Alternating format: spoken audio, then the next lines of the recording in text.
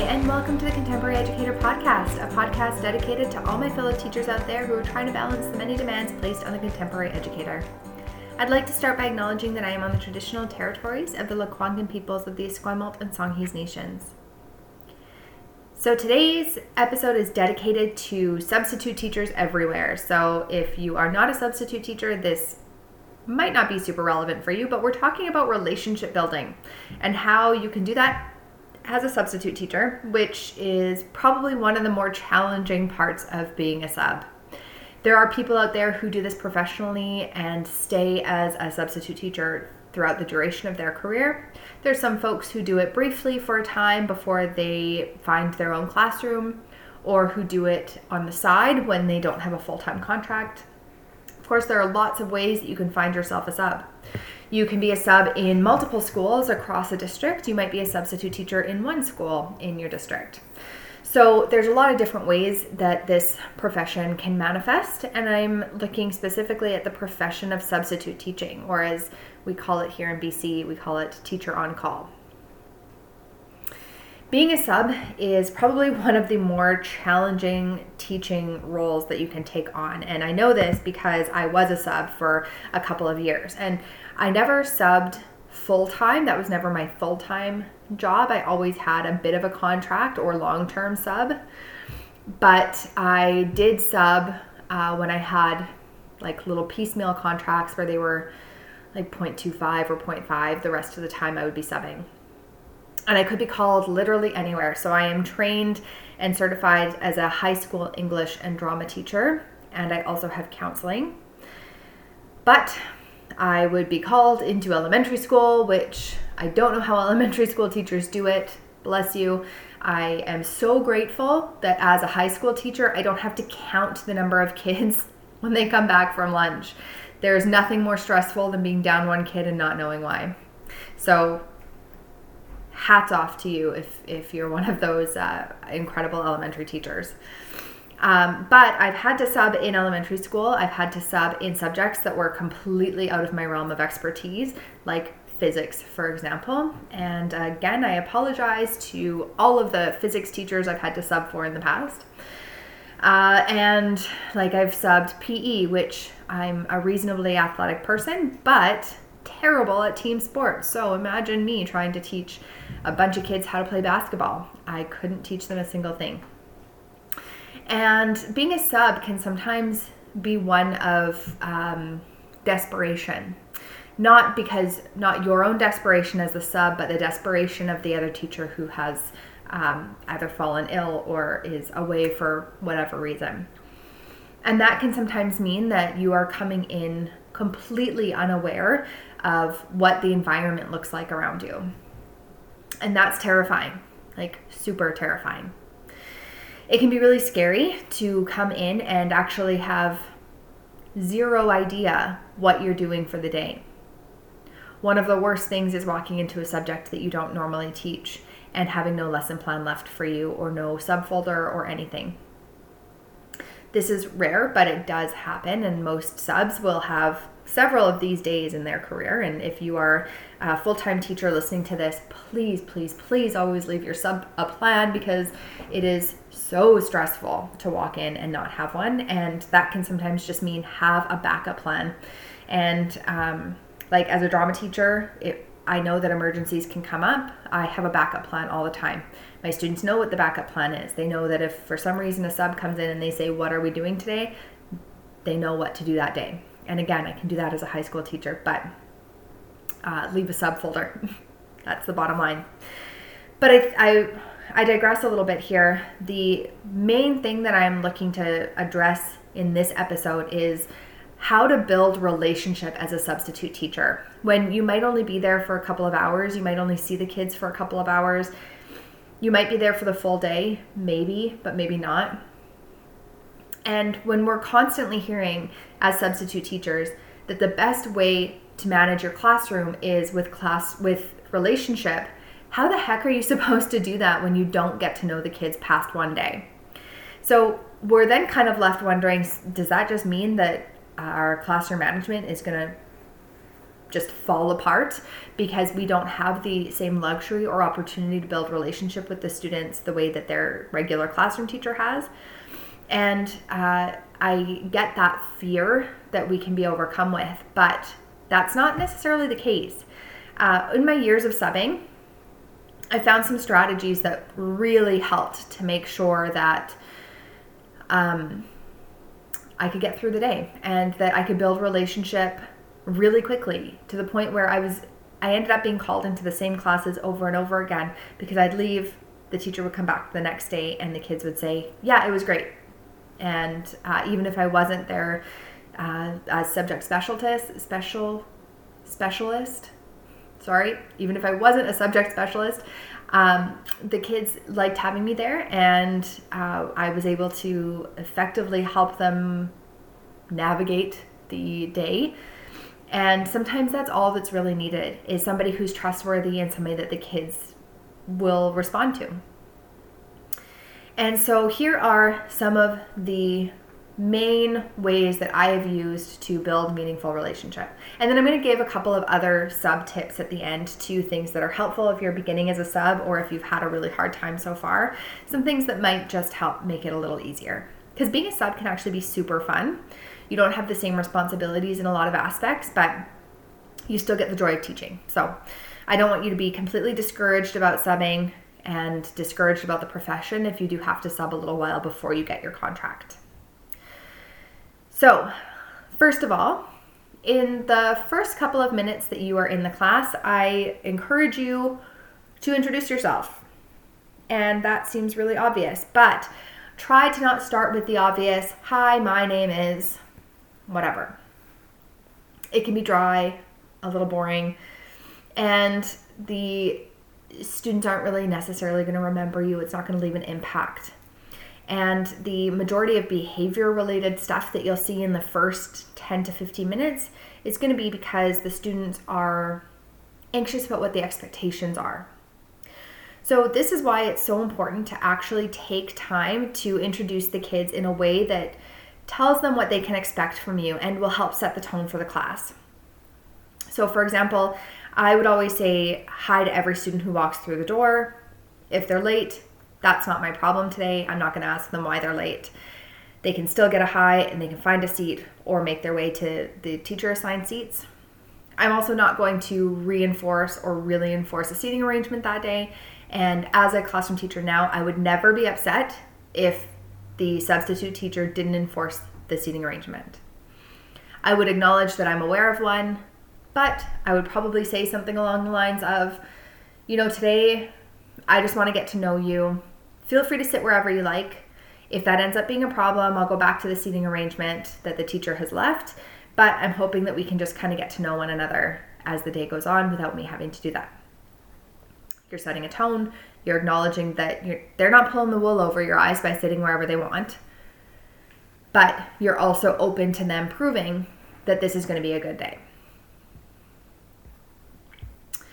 I will then, I wait for the bell to ring before I fully introduce myself so that I don't miss anybody, or so that even as people struggle to come in, I always get late students.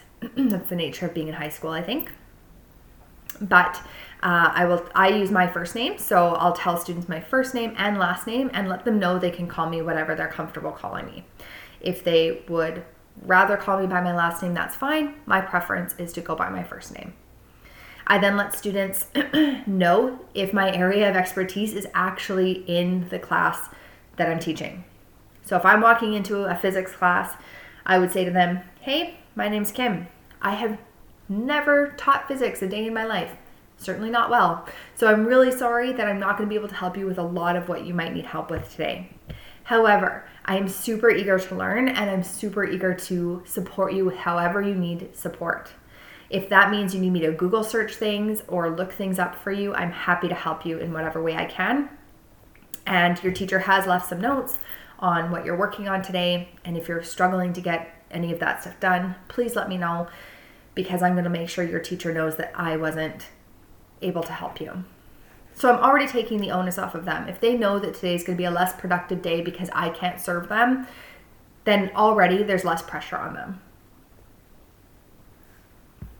If I'm in an elementary class and I teach high school, I'll tell them I'm really excited to work with a younger group today, but I'm used to high school kids. And if they have questions about what it's like teaching in high school or being in a high school all the time, I will answer them. Because for younger kids, that can be really exciting. And they might even see that as being intimidated by you because you teach the big kids, but try to dispel any of that like mystery around what happens in high school. They'll have fun with that. The next thing is taking attendance. One of the biggest stressors for many trans kids or even our international students is the mispronunciation of names or just flat out getting the name wrong. The attendance doesn't necessarily reflect the student's actual name. Many times the attendance has the student's dead name on it. And dead name just means that for a student who is trans or non-binary, they have changed their name, and the dead name is the name that they no longer want to use. The name might not be their dead name at home, but it is their dead name at school. So I let students introduce themselves, and I'll go down the attendance checking off names. If there's a name that somebody has that isn't on my attendance sheet, I will write that down and then go personally to that student afterwards and say, is your name on this sheet somewhere? And if they say, yeah, that's my former name, then I can be like, great, thank you for telling me. But then I'm not outing their dead name to everyone in the class. I'm also not re-traumatizing those students and making them feel stressed and anxious when they see that I'm a stranger standing at the front of the room, that their dead name is going to be outed again. Being dead named will immediately create a sense of dissafety for your trans students. Also, there are a lot of international students who have names that myself, as a white person who has grown up as the like privileged language in my culture here in Canada, that my culture, my language, everything has been it's the privileged one. It's the one that we hear, we respond to, and the one that that doesn't, like, nobody ever has to question me how to pronounce my name, right? And for students who are going through that, they have a right to have their name pronounced correctly every single time. And it's my responsibility as the teacher to not make that student sit there and listen to me butcher a name when that's my problem. That's my fault, not their fault. And their name deserves to be spoken beautifully and correctly. And does that mean that I'm going to do it every single time after I hear them say it? Probably not. But I want to be the one that looks like a fool, and I don't want them to feel more anxious or stressed about their name being mispronounced by somebody who's not willing to learn how to pronounce it correctly. So doing that at the beginning, even explaining why you're doing it that way, can really help take a lot of the pressure off of students who are fearful of their names being spoken out. And there's a lot of kids who have that fear. You can also add like an attendance question, like if you were a mythical creature, what creature would you be? Or if you could only eat one food for the rest of your life, what would be that food? Something like that, just something that's light, helps you get to know the students a little bit. Will it take more time from the lesson? Yes, but is it worthwhile? Absolutely. Another thing that's really helpful to do is to get the class to tell you how the class usually runs. So do they have a certain format that they follow? Is there a structure? You can let them know that the teacher sent you some notes about it, but that you want to hear from them what parts of the class they typically go through. If there's a discrepancy between what the students say and what the teacher has left you, just draw attention to it and say, yeah, your teacher actually mentioned, we're supposed to do this for 10 minutes first. So we're going to start with that. But then, like you guys said, you want to do some silent reading. Cool. We can totally do that afterwards. So letting them know that you are aware of what the teacher's structure was and that you're not going to let them gloss over the parts that they don't want to have happen can let them know that, yeah, you're being mindful of what the teacher wants, but you're also mindful of what the students need that day. And you're letting them still have some autonomy, because that's the other thing, is that behavior comes up when students feel a loss of autonomy and And there's nothing more out of control than somebody running their class that they don't know at all. They have no idea what to expect from you. Give them some opportunities to see that you're on their side in all of this. If the teacher hasn't left you a set of classroom guidelines, you can have your own. So even if the teacher does have them, just go over them with the students again and just say, hey, your teacher shared with me that these are some of the kind of class rules that you have, and I'm just going to follow them because that's what's consistent for you. If the teacher hasn't given you any, you can ask the students what their class routine and expectations typically look like. If they aren't giving you much, or if there's some that you think are really important, or you just want to enforce them, have a set of what yours are and share those with students right away. So for example, mine are, let me know if you need to leave the room for any reason. In case of emergency, I don't know all of you yet, and I need to know who's here and who is not. So in other situations, once I know your name, not a problem. I will be able to at a glance determine who's not there. But when I'm still learning names, it's really important for me to know exactly who is in the building or who is in my classroom at each moment. Next, if there's something I can't help you with, and you are feeling really like you need some support, feel free to ask a classmate. I'm okay with that, but I am asking you that if it is supposed to be independent work time, please keep your voices low so that you're not disrupting other people. But I'm totally cool with you talking to your neighbor to get some help. Finally, please keep your cell phones away unless you're looking up something for your projects or the work that you're doing. I don't take cell phones away because I think that you can manage them yourself, but please just keep them in your backpack unless you're using them for work-related things. And finally, I'll let students set the pace for the day. So as somebody who now calls subs, I always give the sub way more than the class can complete, just in case the sub needs extra tasks or the lesson totally bombs and they have to pivot and go a different direction. If the students finished something way faster than I thought that they would, I just want to make sure they have more than enough material to work through.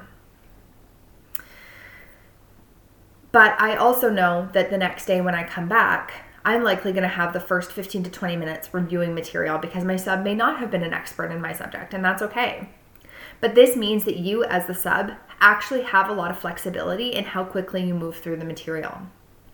Take pauses to check in with students, give more time than they normally would have on tasks, allow them to set the pace because that will help anxiety and tension to ease. It'll help them to feel like they can trust you, and they'll feel like they have some control in that space. And they'll look forward to having you back because they'll think, okay, we actually are a team in this, and it's not just this authoritarian who's standing at the front of the room saying, what do we have to do? So be as open and flexible as you can in that way. Some bonus tips that I found super useful as a sub was having backup plans. I had a few 5 or 6 different lessons that could be used for any grade or any subject in high school, just in case. Just in case. I had some logic puzzles in there. I had a bunch of different stuff, some interesting news articles, some wacky stories, things like that I could grab at a moment's notice. I could photocopy them and I could go into the classroom and use them for pretty much any subject area. I also then had a couple of children's books that I could design an entire day's worth of activities around if I got called into an elementary school classroom. And this really, really came in super handy when I was called into a kindergarten classroom at French Immersion Kindergarten. I am not French, and I don't teach kindergarten.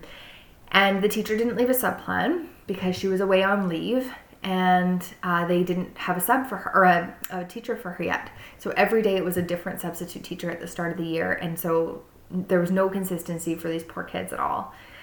So when I came in, there was no lesson plan, nothing was left.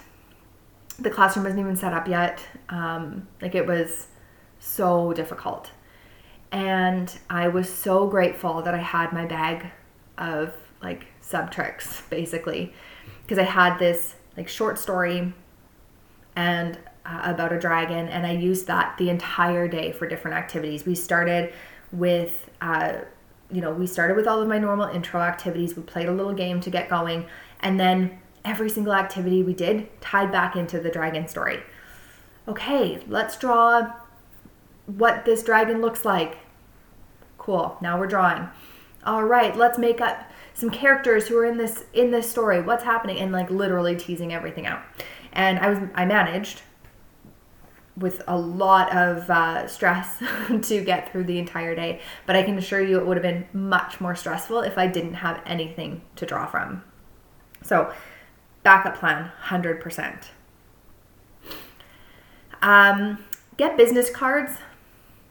Get them made up, ideally with your face on them, so that teachers can recognize you, because even the people you didn't sub for, if they see your card and they see your face, they'll be like, oh yeah, I saw that person in the building the other day. And they'll ask the classroom teacher, were they any good? And they'll say, yeah, they were great. So now you've got more work. The more detailed notes you leave the teacher afterwards, the better.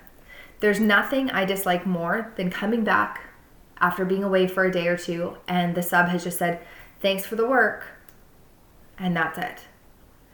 Chances are they're leaving me that note because maybe they don't want to come back after how things went with my class. That's cool. Or they don't want to teach drama again. Also cool. But it's really frustrating because then as the classroom teacher, you are left being like, well, what the hell happened? And did you get through any of the stuff that I left? I have no idea what to expect. So if you can leave a really detailed sub note for the teacher saying, this is exactly what the day looked like, this is what we got through, this is what we didn't get through, that is going to make the teacher, first of all, feel so much better about the work that was done. They'll feel prepared when they go back in the next day, and they will likely call you back. And finally, and this is the most important tip I have for you, make friends with the office staff. They're the ones that will help you understand school protocols and policies, emergency procedures, any quirks of the building. They are also the ones who will suggest subs when there aren't any other ones available. They are also the ones who basically run the school. They will tell you where everything is. They will help you with the photocopier when things are going sideways. They will help you in the library if you're needing to navigate getting kids in and out. Like, they do all of those things for you and can make your life so much easier. And so if you have a good relationship with the office staff in the school, your job there is going to be significantly better. And they're just really lovely people, and it's just more fun when you actually have people that you know and you recognize. And when they recognize you, like I said, they'll refer you and they'll try to make sure that you are the person who gets that work. So those are the main things that I suggest as a substitute teacher.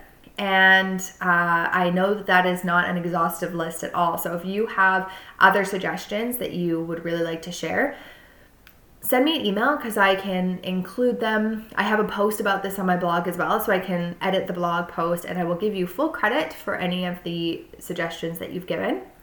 You can comment under the blog post itself and give some suggestions there. Or you can find me at teach.emote.repeat and just send me an Instagram message letting me know what you thought and if any of this was helpful for you.